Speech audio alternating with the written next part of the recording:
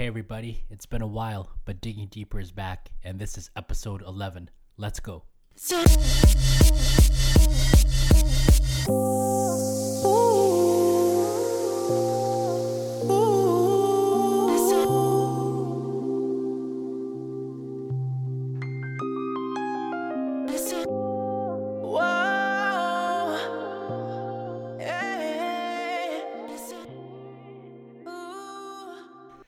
It's been a while since I recorded a podcast.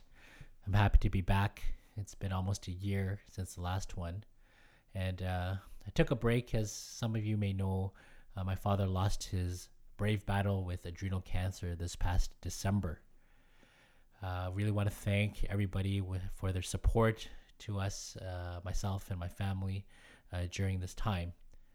I initially started this podcast because I wanted to record an oral history of my father's life almost 2.5 years ago when he was first diagnosed with adrenal cancer. As I knew that there'd be a time that my father was no longer here, and I wanted to have some memory or keepsake of my father's voice so that I could listen to him talk anytime I would miss him, as well as to have a history of his life so that I could play for my daughter Jamie, who is too young to really remember her amazing grandfather. So it's been a very therapeutic experience recording that podcast with my dad. In fact, one of the best things I've done with him. So I want to dedicate today's episode to my father. Today's episode is focused on food and the restaurant business. As some of you may know, my father is very passionate about food, in addition to other things such as golf. I'm very fortunate to have Subraz Abdullah, who is the executive chef at Piva Modern Italian Restaurant in New Westminster, to come on the podcast today to talk about food, how he got started as a chef, some of his greatest influences, the foodie culture, and how the COVID-19 situation has affected the restaurant business. Piva Modern Italian Restaurant's been open for about 2.5 years now, and when I first discovered it through a friend, I ended up going to that restaurant 12 times over the span of 2.5 months. Needless to say, I'm a fan. Subi, as he's known, and I have been trying to plan this podcast for several months now, and we finally got our schedules aligned and was able to record this. And I was really looking forward to this conversation, and it did not disappoint. It was a wonderful, in-depth conversation about a lot of the questions that I had related to cooking and the restaurant business. And Subi was really candid, and I really, really enjoyed this podcast. And I think you listening will enjoy it too. So without further ado, this is my conversation with Subraz Abdullah. All right, so I finally have the pleasure of having Subraz Abdullah from Piva Modern Italian Restaurant here to be interviewed on Digging Deeper. Thank you so much, Subi, for taking the time out of your day to have a conversation with me today. No problem, Ben. Thank you for having me. We've been trying to do this for a while, so I know. I'm glad. Yeah, I really appreciate your time. I know you're super busy, not just managing your restaurant and a father of a young, cute little 3-year-old kid. So I'm sure time is very limited for you. But how are you guys doing with this whole COVID-19 situation right now? We're good. I'm being extra precautionary. My wife has a kidney disease, right? So it's we have to be extra careful. So I'm taking all the precautions needed. I mean, I'm the only one that leaves the house really to go shopping. Yeah, it's scary times, and nobody knows how long this is going to last for, and it's obviously affected every individual, and especially people in the kind of restaurant industry. And I want to talk to you about the whole COVID-19 situation in the restaurant later on, but I kind of want to get a little bit into your background as to how did you become a chef, and where did your influences come from, and when did you know that you were going to pursue cooking as a career? Can you take us back a bit? Yeah, for sure. Well, my dad always cooked, so I always had a father figure. They both cooked, my mom and dad, but my dad always cooked, so I was always around both my parents cooking. So I think I got it from there, and then just in high school, just cooking was just easy. And then it's just funny because I always tell this story. When I graduated, my mom and dad were like, if you work, you have to pay rent, but if you go to school, no rent. So the first thing that popped into my head was, hey, I'm going to go to school because I didn't want to pay rent at 17 years old, Yeah. So, and I got my cooking career. I started at Boston Pizza. I started working when I was 14 years old. It started out as work experience, and then they liked me, and I just basically worked every weekend since I was 14, every summer, spring break. So yeah, I worked at Boston. That's where the start was, Boston Pizza, and I got it through my cousin. So I worked there for about 3 years. That's amazing. And, usually we pursue things that we're obviously more natural at. So were you pretty natural at cooking even at a young age? I mean, you started working at Boston Pizza at age 14. I mean, I didn't make scrambled eggs till I was like age 18. So you probably were cooking even like in your elementary school days. Sounds like. Yeah, here and there. Like we weren't allowed in the kitchen. That was my mom's rule. Mm-hmm. So it's just like, but yeah, definitely it came easy to me. It wasn't hard. I think I was always joking around. I remember even when I was 14, 15, working in the kitchen, like you have to joke, like you have to be in and out of your element all the time. But yeah, it's very easy. You could say that for sure. And sometimes when you're cooking for fun, it's a lot different than cooking like as a job. So when you were 14 and working and cooking at Boston Pizza, that reinforced your desire to become a chef, or it kind of took you back a little bit? It was like, oh, you know what? Maybe the cooking for fun is different than cooking for a job. I mean, obviously at first the money was, obviously as a 14-year-old, making money was nice, And my dad had made a goal of, hey, this is going to buy your car. So it added a little bit more motivation. But yeah, definitely as I got older and once I graduated, I'm like, okay, I don't know what else I could see myself doing, because, going through electronics or mechanics through high school, I just didn't care for it and wasn't very good at it. Not that I didn't want to try. I just never understood it. But cooking, I understood very well. So yeah, the passion just developed really quickly, I would say, in me. So. And after high school, you pursued culinary school right away? Yeah, it was rent or school. So my counselor when I went to high school recommended DeBrule Culinary Arts. So I did that for 4 months, but I wasn't much of a school guy. So after 4 months, I just didn't want to go back and finish the 2-year program, to be honest. Right. And so I did the basic program there. And how was culinary school? I mean, sometimes we see on TV, when you watch, Top Chef or whatnot, it kind of makes this idea that going through culinary school could be quite grueling, where you have really strict measures by the teachers. So was that something that you experienced as well initially when you went through culinary school? Yeah, it was pretty strict. I mean, I think I did the accelerated program, so it was definitely. But at the same time, I had a car already, so I was working, paying rent. So I feel if I just focused more on school, I would have stayed 2 years. But now looking back at it, you can't really go back in time. But I did the accelerated program, so it was very compressed. So it was a lot to take in right away. But in my opinion, school and working in the industry is two different worlds, in my opinion. Like, it's very different. Right. Like cooking school and working. And so when you went through the culinary school, you said you kind of left the program earlier than the completion? Yeah, because it's like usually they're 2-year programs. Yeah. Like, I picked DeBrule. I had 2 friends. And one of them, Steve, he went to VCC, and I opted to go the other route, but he did his 2-year program. And I always wish that I went to VCC because 2 of my friends, Steve and my other friend, Johnny, they both went there. And they said it was amazing and a lot cheaper. So yeah, I wish I went that path. But obviously, you've done well for yourself despite pursuing your path. Did you said you wish you kind of went through that path? Was there things that you wish you learned during that time? Yeah, definitely butchery. I mean, BCC has an amazing program when they actually run a restaurant. So when you're in school, you get to serve, you get to cook. So I learned that all on my own, having my own business first. Right. I've had a catering business and I had a little cafe and then now Piva. But yeah, I just wish I learned a little bit more to have more ammunition, I could say, or artillery in my bag. So, and I mean, but no regrets, right?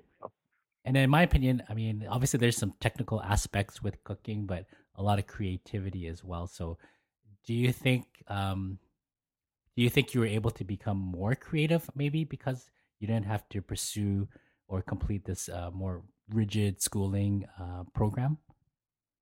Yeah, I would say, and also working under a chef that did a Quattro on Fourth for 10 years also helped too, right? We were like a amazing team there, so I think that helped me too. I mean, that leads into probably another question, but yeah, that I think having a mentor chef, Bradford Ellis, really molded me into who I am today.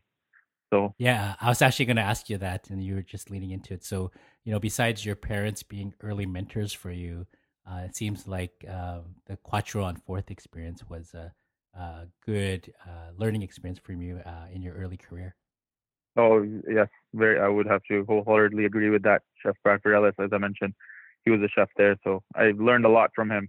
A lot of decisions was made, like asking him questions and stuff. So, do you still keep in contact with him? Yeah, I do. He actually works for Gordon Food Service now. He's their protein specialist. So yeah, we do once in a while, but we see each other maybe 4 or 5 times a year. I mean, okay. not as close. We all have busy lives and stuff, but we still when we see each other, it's like we never left the kitchen. Put it that way. Yeah, and I'm a huge proponent of mentorship. Obviously, I had a lot of mentors growing up, and I think most people who want to strive for something have a mentor throughout their life that really leads them into the right direction. And you can have mentors at any age. And you're pretty established in your career now. Do you feel like you could kind of step into the role or have stepped into the role of being a mentor to some of the younger chefs that you encounter? Oh yes, 100%. And going back, you saying mentor, I do have another mentor, who you know as well, Arif Malji, who made all this happen, right? So I'm so lucky and blessed to have him. And yes, I do consider myself mentoring others, but like you said, I do go back to my mentor and ask him how I can approach certain decisions, and he helps. You know what I mean? So having him there has been really, really helpful. So yeah, and I was always taught by my father to never forget your roots or where you came from, and those are important things that I always keep in mind. I agree with that. So I kind of want to talk about traits of a good chef. For me, my taste buds are not that refined. You'll ask my wife. I'm not the pickiest eater. I often say most food is good, but for someone who is very well educated in the culinary arts, such as yourself, like what are things that you identify that makes a good chef? I think a good chef is someone who is always learning. Like you can never stop learning in this world. Like when I came from Quattro and the way I learned there and to what I am teaching now, it's two different worlds. It's almost a 180. So I think you have to be able to adapt with today's culture and today's work ethic and things like that. But you have to definitely be passionate for sure to be a good chef. We get a lot of cooks that just do it for the sake of doing it as a job, and a lot of people do that, and there's nothing wrong with that. But I find managing that can be difficult, because they have moments and then they don't. But definitely a good chef, always learning, have to be passionate, always be willing to teach as well as learn from your younger cooks. I think makes a good chef. And actually, those traits that you identify could be generalized to any profession. And I totally agree with those traits that you identified as those traits make anyone successful. Even if you think of someone like, Kobe Bryant or LeBron James. I mean, they're obviously talented and gifted, but I think what makes them great is that they're passionate, always wanting to learn and working hard and always evolving, so those are identifiable traits for any profession for sure. Yeah, 100%. Do you think chefs are naturally talented, or do you think some of them have a mixture of talent plus work ethic, or you can even be a good chef without talent, but working hard? That's a good question. Obviously, have you ever seen that show, Chef's Table on Netflix? Yeah, I've watched that. Yeah. Yeah. So those, like, they say in there, like, chefs are crazy in a sense. Do you know what I mean? Like the ones that their minds go everywhere. So, I mean, some people may say, like a couple of my cooks might say, "Hey, you are crazy," but I think that's a really hard question. Like, yeah. I think maybe there's no one right answer. To be honest, I guess depends on the individual. Yeah, and it comes back to passion. Like, if I can say and what I say to my young cooks, if you're in the industry to make money, that, like, you shouldn't think of it that way. Like, yes, every young chef's goal is inspiring to open their own restaurant. And this was my dream come true, and I waited a long time for this to happen, and I could say I even got lucky. Right. So number one rule is you have to be passionate about cooking. You can't just do it and be like, I'm gonna go home. Like, I've worked 12 hours, 16 hours a day since I can remember, since even Quattro days I worked. So 18 years old, and I'm 36 now. So I've been working a lot, and you have to put in the time. That's if you want to learn cooking, you have to come in the kitchen. If you schedule for a 3 o'clock shift, you should be okay with, hey, I'm gonna come in and just hang around and see what's going on and experiment. Like, I find it difficult these days to motivate certain cooks. Not all of them.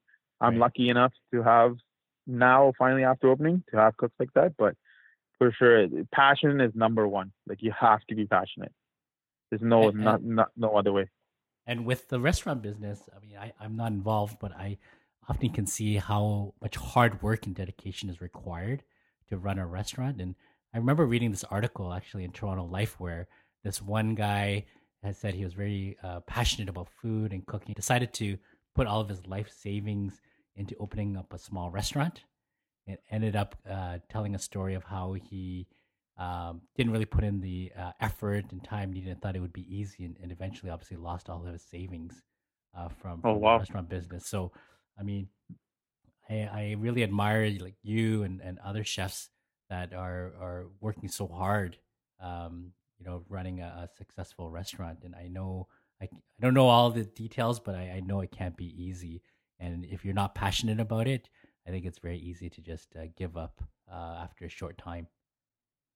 Yeah, I agree with that. It's the hours and everything, and you have to be there when you open till end. You have to motivate.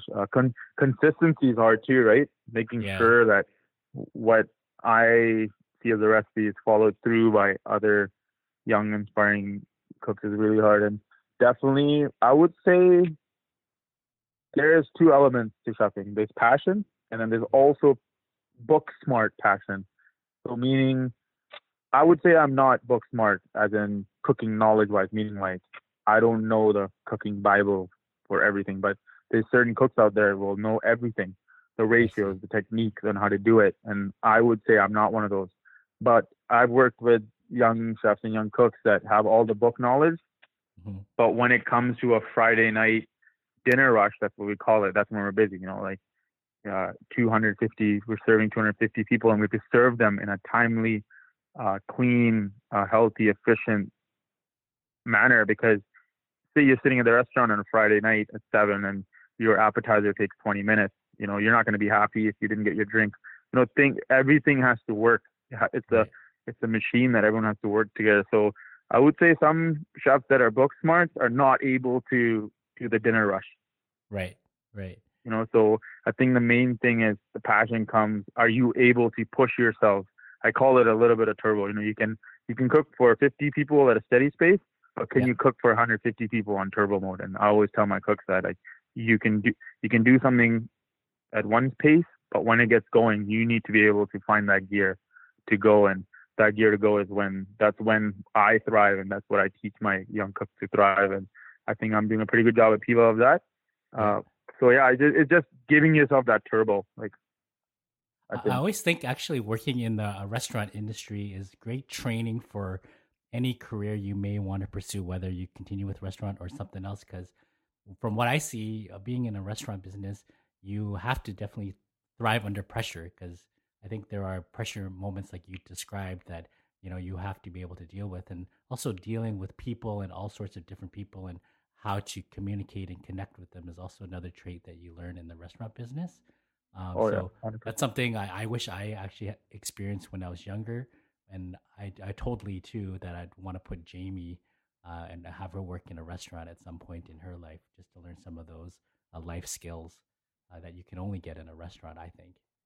Oh, of course, and it doesn't have to be in the kitchen. The restaurant isn't always about the kitchen. The Right. general manager who runs the brains of the front is just as important, and the server, the bartender, the barback, the host is seating you is just as important of how they seat, he or she seats, and same with bussers. He or she has to do it in a efficient manner, clear you, set you, so you can get your dinner and be out in time, right? So it's we have about 60 employees that we have to coordinate at Piva. So it's a big job, whether executive chef or GM or whether it's the dishwasher. To be honest, the most important job in a restaurant to me is the dishwasher. To be working in dish. It is the hardest job there is, hands down, in my opinion. Interesting. It's the hardest. Just because they have to keep the dishes clean so that you can keep planing the food, or they're kind of and then no one wants to wash dishes, right? Think about it. Even at home, is anyone passionate about washing dishes? No. So I tell everyone at Piva when I hire them, that you're gonna have to put dishes in when you walk by and help the guy, or her. I've had female dishwashers. I have had guy dishwashers, and I have one right now who's my MVP. His name's Neil. He's been there for a long time, and he does IT stuff on the side, but he is a machine. He is our MVP. So I'm constantly reminding all the staff that you need to help this gentleman because he works so hard. Because they never get to rest. At least when you're cooking, you get to rest a little bit. Yeah. But you have the brains in the dish is so crazy because you have to make sure the pans are supplied at the same time as well as plates. Just because you have a 120 seat restaurant doesn't mean we have double the amount of plates. You're right. Well, actually, that's a really good point. Even at home, if I on occasion cook, Lee doesn't want me to cook because she says otherwise I'll have to do the dishes. So it's funny you say that. Create a mess. Because Christine said the same thing about me. I've been home in this since we've been March 17th, and she's like, I love when you cook and I eat it, but I hate your mess. So even as a chef at home, I make a mess. It's because it's different cooking at home than cooking at the restaurant. It's two different things completely. I got to tell you, so my dad's first job when he moved to Canada was to be a dishwasher at a Chinese restaurant in Chinatown in Vancouver. Yep. Okay. And he lasted a month, and he said he couldn't do it anymore because it was the hardest thing he ever did. And my dad's, a pretty tough, hardworking guy, but he said he just what you said earlier is like those dishwashers work really hard, and they're irreplaceable from what you described. I've had dishwashers walk out on me on Friday night. I look over and the guy's gone because he couldn't do it, Oh man! So props to all the dishwashers out there in the restaurants. Hands down the hardest job in the restaurant industry. Yeah, no. Someone being able to do that 5 days a week. Think about it, 8-9 hour shifts, and you gotta clean. Not easy. It's actually tough because they don't get all the recognition, I guess. When a restaurant. No, but I'm telling you right now, they should be, and I make a big part of it to let everyone know. I remind them weekly, and even at lunch, we don't have dishwashers. I'm in the dish. I wash dishes. Doesn't make you, just because I'm an executive chef, doesn't make you less of a person to wash dishes. I feel if you're washing dishes, and I'm teaching that to my young cooks, that makes you even more valuable to wherever you go, in the restaurant industry.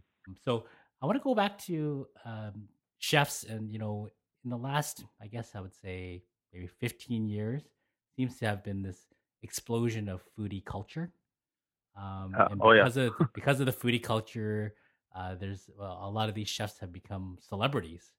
And the first time I realized that was when I was in Las Vegas a few years back, and on the taxi from the airport to the hotel, I'd see these huge billboards of these chefs that normally would be reserved for the DJs or celebrities or fights, And that's what I realized. Holy geez, with restaurants now and food, celebrities are chefs are celebrities now. So I'm just wondering, like, how, in your opinion, do you think social media has shaped the whole food and restaurant industry? Do you think it's a positive thing, or do you, from a chef standpoint, think it's a negative thing?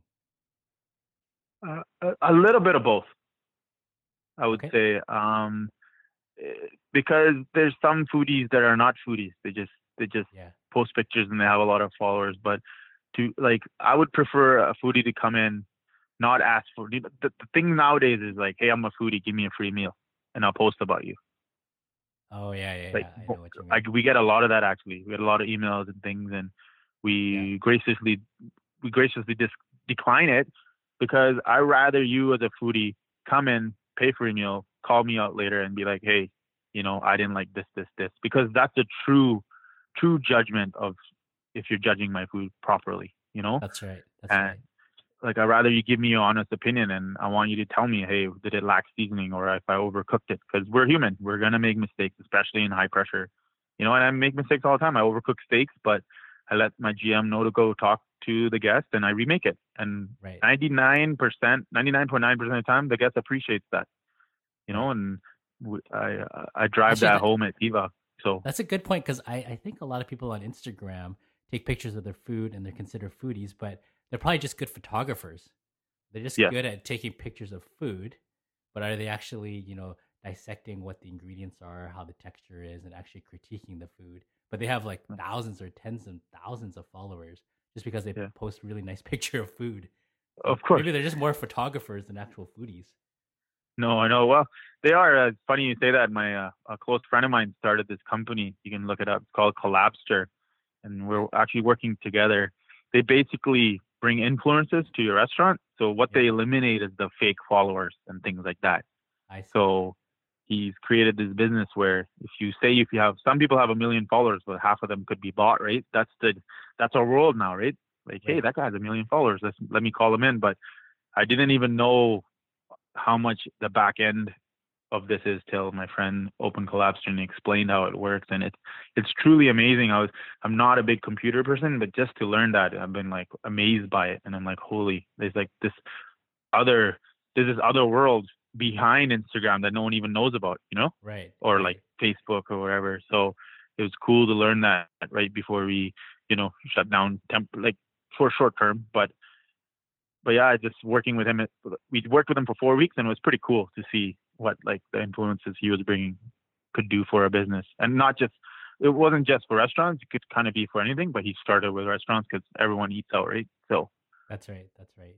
And I feel like social media has definitely made celebrities of these influencers. And do you ever get annoyed when you're in the restaurant, in the kitchen, and looking out and just seeing people take pictures of their food nonstop? Like, is that a pet peeve of yours?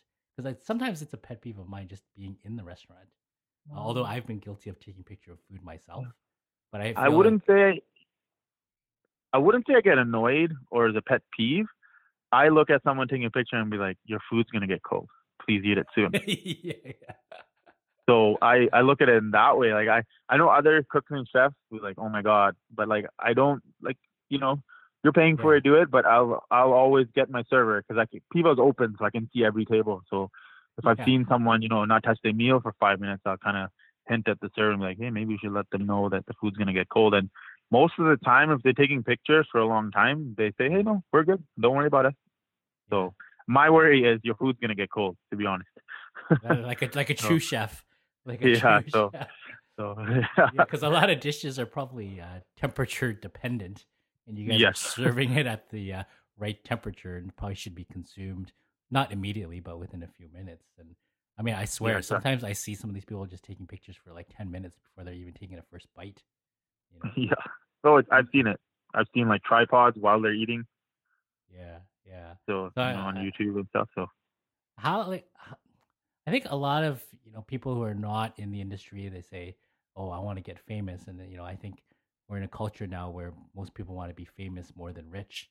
And how do you meet some chefs out there that just want to get out there. Maybe they're really talented, but they just want to get out there and become a famous celebrity chef somehow. And if so, how are these chefs becoming celebrities? Is it really they're that much more talented than everyone else, or is it really a mixture of a talent, luck, exposure, etc.?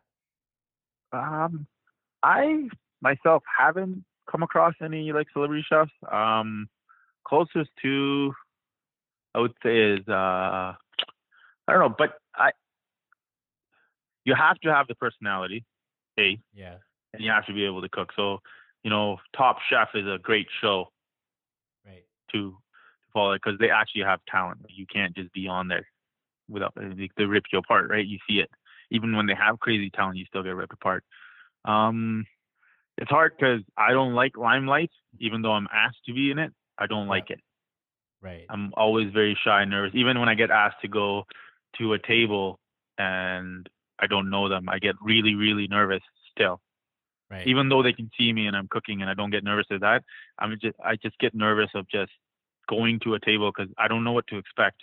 I've been ripped apart by people at the table, and it was supposed to be, hey, how you doing, an introduction, and I've been ripped apart, and that it sucks when you get ripped apart, So yeah, so when you don't expect it, especially.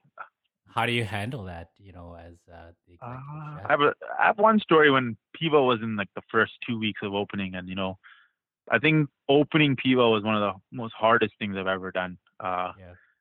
It's just I opened it in 4 days, and that's unheard of. Oh, wow. Making no one knows that, but it's like opening the restaurant, training cooks in 4 days, and it was one of the most difficult things I've ever done. And at the time, it didn't seem like it because I just took on all the pressure, and I really had like 4 people who knew what was going on in my mind of my vision, but the 25 other cooks had no idea. That's incredible. Actually, so I want to talk about Piva, a modern Italian restaurant, since you led into it. Is obviously that's your baby. That's the restaurant in New Westminster that I've frequented many times and raved to a lot of my friends about. And you just mentioned that you opened the restaurant in 4 days, and it's not a small restaurant. It's a big restaurant, big enterprise. So that's pretty incredible that you were able to do that in just 4 days. But let's go back a little bit, Subi. Let's say, how long has Piva restaurant been open? How did it get started? Where did it all originate from? So 2017, we opened on my birthday, November 25th. So it's a good birthday present. Good birthday present, So I have 2.5 years now, almost 3. Would have been 3 this year, right? Yeah. Would be 3 this year. It just seems weird now, talking about it because I go there once a week just to turn everything up, but I haven't been there like how I used to be in the capacity since this COVID-19. But going back, so I had this little cafe inside Badminton, Vancouver. My friend owned it, and I had a mezz cafe inside. And I used to cater. I used it as a commissary kitchen and served. It's on Mitchell Island, so I served lunch, and that was my living. And while I was hoping for an investor and hoping to open a restaurant, my dream was always to open a restaurant that was already existent and shut down. Right. So not that much invested. Slap some paint, fix this and that, buy some food, and let the food do the talking. So. I used to always cater, I guess, or cook for Arif. So we always kept in touch. It's funny, the story, because Arif got me hired at Quattro on 4th back in 2002. Okay. And he's come into my life to give me my dream. 17, you know what I mean? So circle. That story in itself is pretty amazing. Like, he got me the job there. Yeah. His best friend was working at Boston Pizza and was the manager. And he called and was like, hey, do you have any young cooks? We're looking for a dishwasher and prep guy. And that's how I was hired at Quattro. Really? Was a dishwasher. Amazing. So, I believe it meant to be. So that sounds like it's one of those stories that came full circle to fulfill your dream. 100%, yeah. And, Arif, he came to the cafe and he's like, is this where you want to be? I'm like, no, I want to open a place. So me and him actually wanted to open in Port Moody. It's a great culture out there. He lives in Coquitlam. So, we looked at a few places, but parking was an issue or it wasn't set up properly. So we missed out. And one day, I guess his boss called him and was like, I want to open a restaurant. So he calls me out of nowhere and he's like, hey, we're going to open a restaurant. Are you interested? And I'm like, sure. So, Nice. And it was like any other meeting, because I've had meetings where with investors and it kind of fizzled out after a month. I've had many of those, it didn't feel right. So I literally met them at the Waves, the headquarters in New West, right up the street from Tiva. We met in the meeting room and shook my hand. He was like, didn't ask to try my food, anything. And his name's Kurt. He's like, I know the space. We literally walked over. It was all taped up. He had a key. We opened it. He's like, this is the space. Oh, wow. And yeah, it's like a really short meeting. And he was like, I'll have paperwork drawn up and make sure you read it. Take a month. Take however long you want. Let your mom read it, whoever. But I'm telling you, he's very straightforward. He's like, I'm not going to screw you. You're the chef and this. And before we left, I was like, do you not want to try how I cook? Yeah. And his answer was like, why? He's like, Arif's vouching for you. And if he's running my business, then I trust him. And that was that. I was just going to say, like, obviously Arif knew your cooking and believed in you. So he vouched for you and he didn't need to taste your cooking. I know, but it was just a weird concept, like other business partners that I try to get with, they like cook or they would critique it, and this one, I was like just like shocked. And then I came home to my fiance Christina. I was like, "You didn't even want to try my cooking." She's like, "What?" So it's just like it was a weird, but I understand now how his mindset is working. But with also, him, also it falls to the whole belief of meant to be, where sometimes when you want things really badly and you kind of go through things the correct way and it never happens, and then sometimes it just all of a sudden snowballs and it just happens so easily that exactly it was just meant to be, like so I don't think there's any other way to explain it than it was just meant to happen for you in that time and with Arif and those partners. Yeah, 100%. And I had a baby 3 months before we opened. So they all called me crazy, Well, not me, my fiance did, but they still called me crazy. But how's it been with Piva? I mean, obviously, when I go, I always have a great time with my friends, my wife, my kids, and I've been to a few of your wine dinners as well. So how's it been running the show, being executive chef, living your dream, basically? It's been good for the most part, but I've definitely had my downs with staffing. I think in the restaurant world, staffing has been a huge issue, especially in BC, but I would say around the world. Yeah, so definitely staffing was really tough. Staffing for I didn't have a kitchen or just kitchen, not the help. Service staff or anything. The kitchen help was really hard because, I didn't have a kitchen to, people always say like, an interview in a restaurant is a stage, meaning as in you come meet the chef and then they ask you to do a stage. You come and do a 2-hour shift.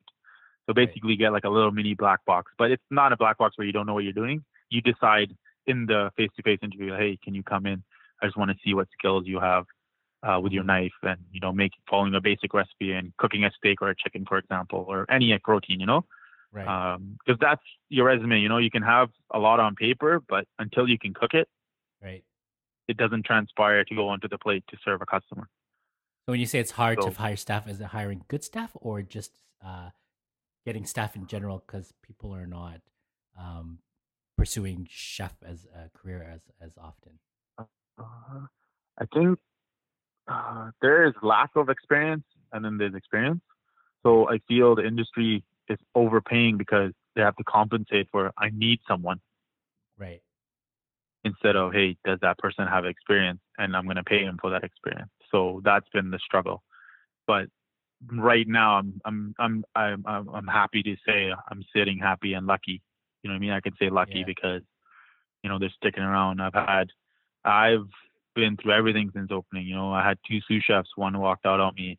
I had a sous chef that, it's tough when you, as a cook and a chef, you cannot lie on your resume.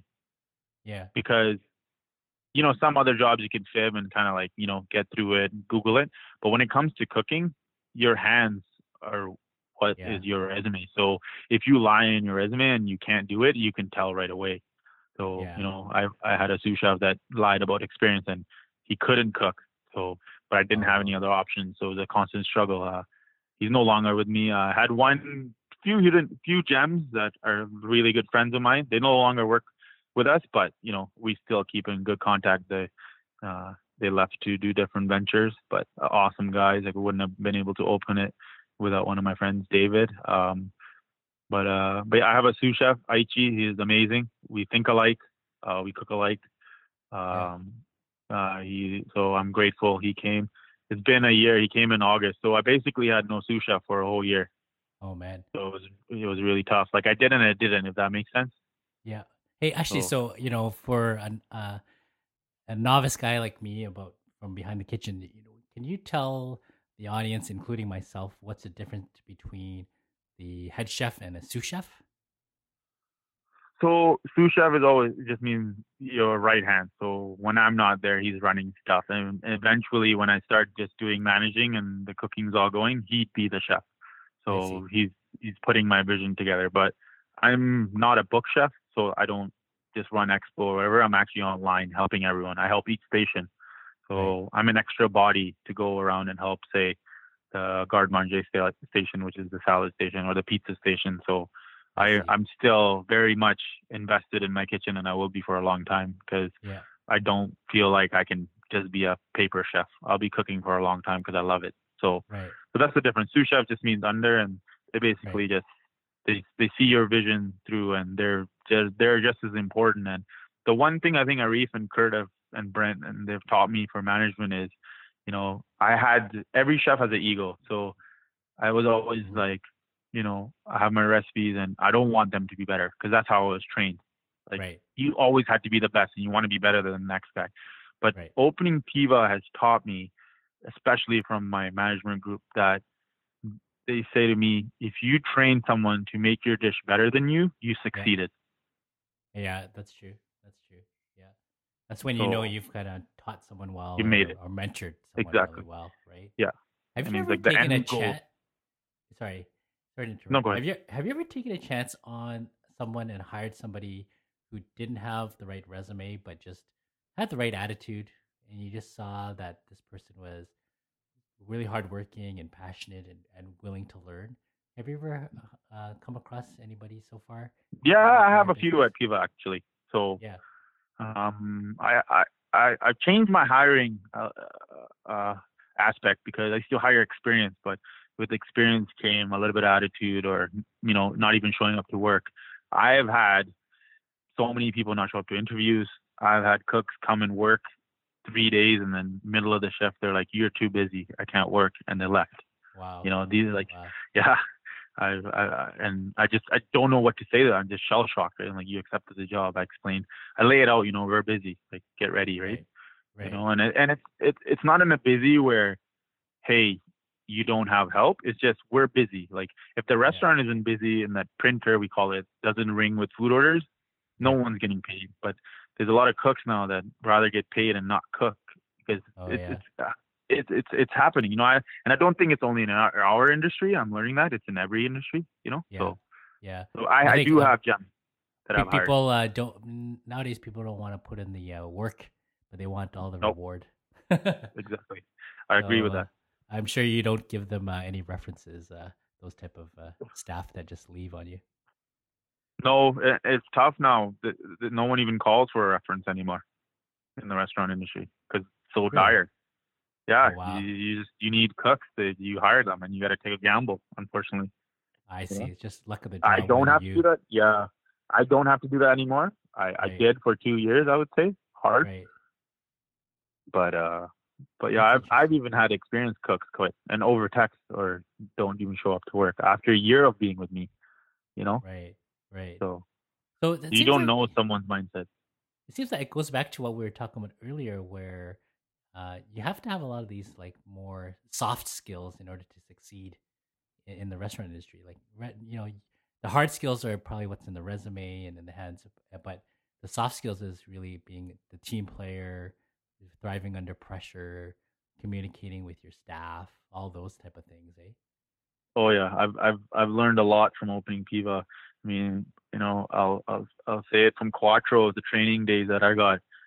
Bradford was a military chef trained, right? So in those kinds of kitchens, as in I would say like Michelin star restaurants, and even in Europe, London, those restaurants out there, and even some out here, it's chef, may I speak? And if he doesn't say anything, you don't speak. That's how I was trained. There was no music, head down. Wow. You're chopping, you're cooking, and I got trained that way, and I'm grateful for it. But you can't train that way anymore, because when I opened Piva, I did it that way because that's all I knew for my entire career. This is the only way.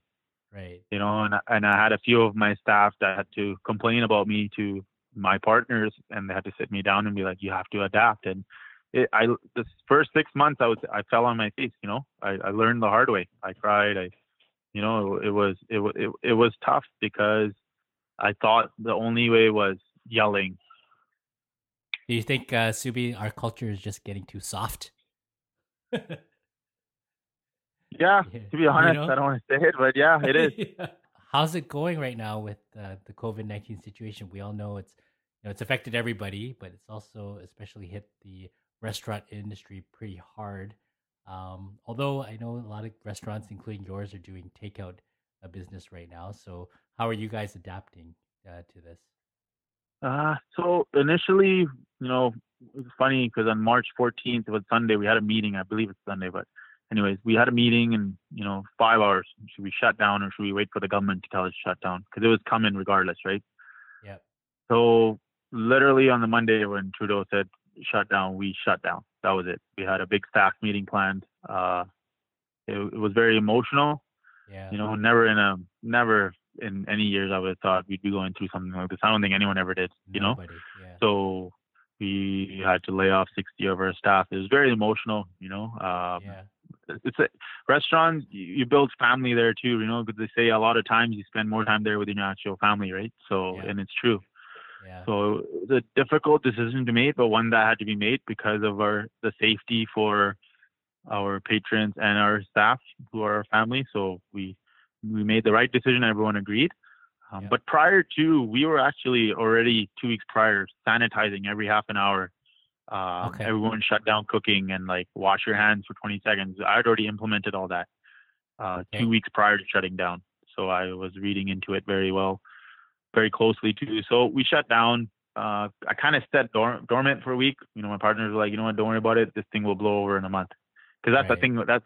Initially, that's what everyone thought. 2-week quarantine and that's it, right? Right. But when 2 weeks came around, I'm like, we got to do something. No one's talking about Piva and people are doing takeout. But yeah. So we built a small menu. The hard part has been we only do takeout once a week. Okay. So Thursdays, but you get to order all week, and your cutoff time is Wednesday, 2 p.m. and you order. The meals are kind of meant to be like meal prep. So they're not hot when you pick it up. So I priced it in a way that 80% of our population is on EI right now. So they can't. Some can afford to eat out, some can't, Yeah. So I priced it in a way that you are able to. So we're doing 3/4 order pastas for $15 and keeping the quality there and doing set menus to, give the food option and give you the option to buy more than 3-4 meals. So, right. That's a good point. I didn't think about that because, a lot of restaurants are doing takeout, including some of the restaurants downtown. And I was talking to my wife about it, and she's like, "Well, what percentage of people can actually afford takeout right now?" A lot of people are unemployed, lost their jobs, and it's being tough to even just to pay rent and mortgages. So, is that part of the decision of why you guys decided to just have 1 day a week of takeout rather than, having takeout available every day? The reason I didn't do takeout every day is obviously I have friends in the industry, and my one friend owns a sushi place, and he's like, sometimes I'm there 8 hours and I only make 3 orders. Oh, I see. So for Piva it was really hard because we didn't do takeout because we strongly believed in our food, our pizza, and our pasta will not taste the same once it leaves the doors in a covered takeout. And some people don't care, but we stood by our product and said we wouldn't do takeout. And now that we had to adapt, I was like, man, it's a hard sell to do, to open 7 days a week to do hot food. And how many orders are we going to sell? I think that's the scariest part. Even though I'm controlling orders for Thursdays, it's still scary of how many I'm going to make. I mean, we're getting 2 or 3 orders per day, so we're going to be doing about 20 people this week, and they're all from New West, and they've been regulars and things like that. Okay. And I honestly think I'm going to learn as I go on this, because the reason I chose to do one day is so, say you and your wife wanted to order 4 meals, I'm giving you the ability to not eat it hot right away, but you can take it for lunch or heat it at night later, because so many people are cooking at home. So why not have the option to be able to take lunch? You go to McDonald's now and you order a Big Mac with fries supersized, you're looking at $14. Yeah. And it doesn't necessarily mean it's healthy, but we all eat it, Yeah. and we get hungry 2 hours later. So $15 for a pasta, people complain, but yet they'll go to a drive-through and spend $30. So it's hard. It's a hard sell for people, I think, and we're gonna do our absolute best, and with our team, and see where we land at. But that was my reasoning was 1 week. And like you said, it's constantly fluid situation with COVID-19. For all industries, including us in the medical field, it's always constantly changing. We're learning on the fly, and it seems like that's what it's going to happen with you with the takeout. It's just going to be constantly changing, because nobody knows how long this is going to last for. I mean, some say July, some say end of the summer, some say next year. It's really unknown. It's really unknown. So, do you have a plan or a vision of, say this goes on until September or October, what kind of plans you have with the partners to put in place? Yeah, so I used to do meal prep before we opened Piva. So, like companies that do that already are successful, because people are buying meal kits in the sense that all the prep is done for you. You follow the recipe and you cook it at home. A lot of people are doing that now, right? So So we're going to implement that. I'm going to do pizza at home as well. So the Piva pizza dough to take home with all the sauces. Okay. And you're going to be able to cook it in your own oven. And I'm going to do a live cooking show once a week, hopefully. Oh, sweet. Via our live feed out of my own kitchen in my house. So not Piva, because that's a totally different concept doing it there. So that's awesome. I want to be real and do it from home. So hopefully that will launch in 3 weeks. So basically I'll build like a pasta kit and like a salad kit and a dessert kit, make recipes. You'll buy it from me, or you can go buy it from yourself. I'm not going to force you to not tune in because you didn't buy it from me, You might have these ingredients home. So, and then tune in, say Friday at 5 o'clock and cook with me and my son and my wife. So it'd be a family show. So like you could cook, if you have a young child that can cook. Awesome. Is that on Instagram or Facebook, or how do we find that? We haven't figured it out, but it might do both. We don't know yet. I think Facebook might be more of a better platform, because or Instagram. I haven't decided which one to do it on yet. When that happens, let us know, because we'll definitely tune in.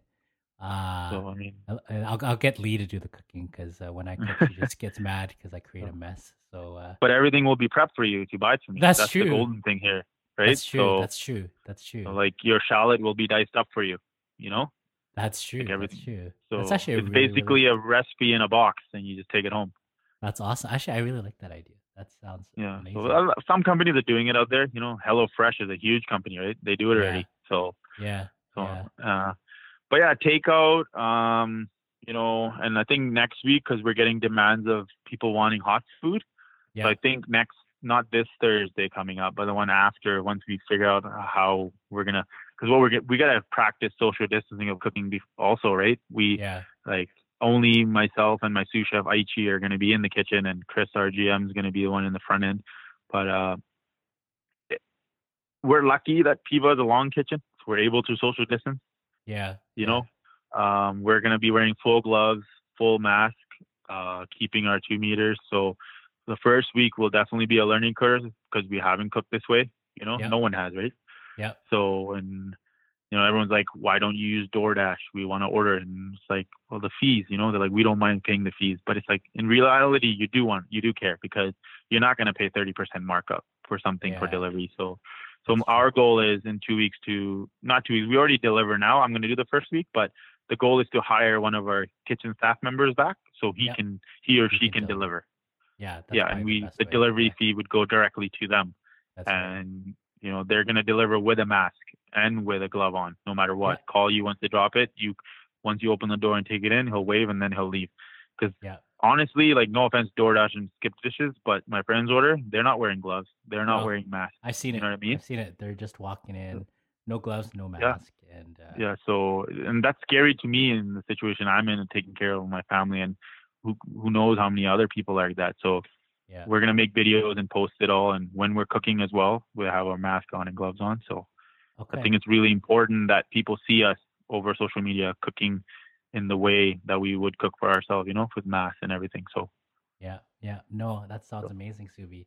Hey, listen, I think we probably should wrap up. I don't want to take up too much of your time because I still know you got a lot to do today. But I wanted to ask you one fun question before we wrapped up here. And the one fun question is, if you had to choose one last meal, what would you choose as a meal that you must have? Oh man, this is a good one. We always play this game in the kitchen. It's a normal kitchen game. You should have this. We answer. play the three. I know. Oh, it's a tough one. It's a tough one. I know. Okay, you know what? What would yours be? Do you have one? I was just gonna say, for me, mine would be a combination of sushi and soup. I love soup, so I can. All my friends know that I love soup. So I'd probably have something like a Manhattan clam chowder with spicy tuna roll or something like that. Okay. That would be mine. So hopefully that gave you enough time to think of. It did. I think I go back to my mom. She makes this great dish. It's a lamb palau. So it's lamb and rice cooked together. It's almost like a pilaf, but like a Indian version of it. And all the meats and spices are cooked together. And I would ask for it extra spicy. I would ask for Indian tomato chutney and tamarind chutney on the side. That would be it. See, you knew exactly what you wanted. Just needed a bit of time prompting. Yeah. Awesome. Yeah. Hey, I really appreciate your time, Subi. I know we've been talking about this for a while, and honestly, it was worth the wait getting to talk to you and actually learn a lot about you. So I actually thank you. really appreciate this conversation, and I admired a lot of qualities that you talked about in terms of. Now I know why you're able to run a business and run a restaurant so successful. So, for those of you who are listening who have not yet checked out Piva Modern Italian Restaurant at New Westminster, you definitely need to once we all survive this COVID-19 crisis. It's a place that I rave about to all my friends. And sorry I haven't been able to make it as often as I did before because it's hard to go out with a 1-year-old now. So I know all about that. You don't even have to apologize. So don't worry about that. I've been there, so I understand it. But we'll be back. Don't mean to scare you, but when they start walking, you'll go out even less. But you know what? With your meal preps and takeout, I'm gonna be all over that. So thanks again, Subi. Yeah. Anything else you wanted to say? Yeah. No, just everyone to stay safe. Obviously, if you want some good pasta, pivatakeout.ca. I thank you for having me. I've never done one of these. I've always been super shy to even be. It's pretty fun, right? It's awesome. I would do it again. I don't know what we would talk about, but I think we could talk about anything forever. But yeah. No, I'm a talker, so no, I enjoyed this a lot, and just the thing I always enjoyed going to your restaurant was I always order pretty much the same thing. So I always go in. I start off with the smoked old fashioned, which is the best in the city. I love that drink. Thank you. And then I always have your Fornono pasta. Always. Oh yeah, that's on the takeout menu. Yeah. And then your pizza with the figs. The smoked duck. Yeah, smoked duck. Oh, I love that pizza so much. Oh, so actually, you probably missed it right now. I'm hungry now. All right, that might be in one of our kits, so I'll let you know. So. Okay, yeah, definitely, and I want to watch that live cooking show one day. Oh, thank you. Thank you for having me. This was awesome. Yeah. So take care, buddy. Thank you so much. Stay much. Safe, okay? You too. Okay. Bye. You too. Bye. I want to thank Subi again for taking the time to do the podcast with me. It was a lot of fun, and I hope you guys enjoyed it. And I want everyone to remember to stay safe, social distance, and thank you again for listening to another episode of Digging Deeper. If you like this episode and my previous episodes, please feel free to rate me on iTunes or Spotify or whatever platform you use to listen to your podcast. write a review, share it with your friends. Until next time. Ooh.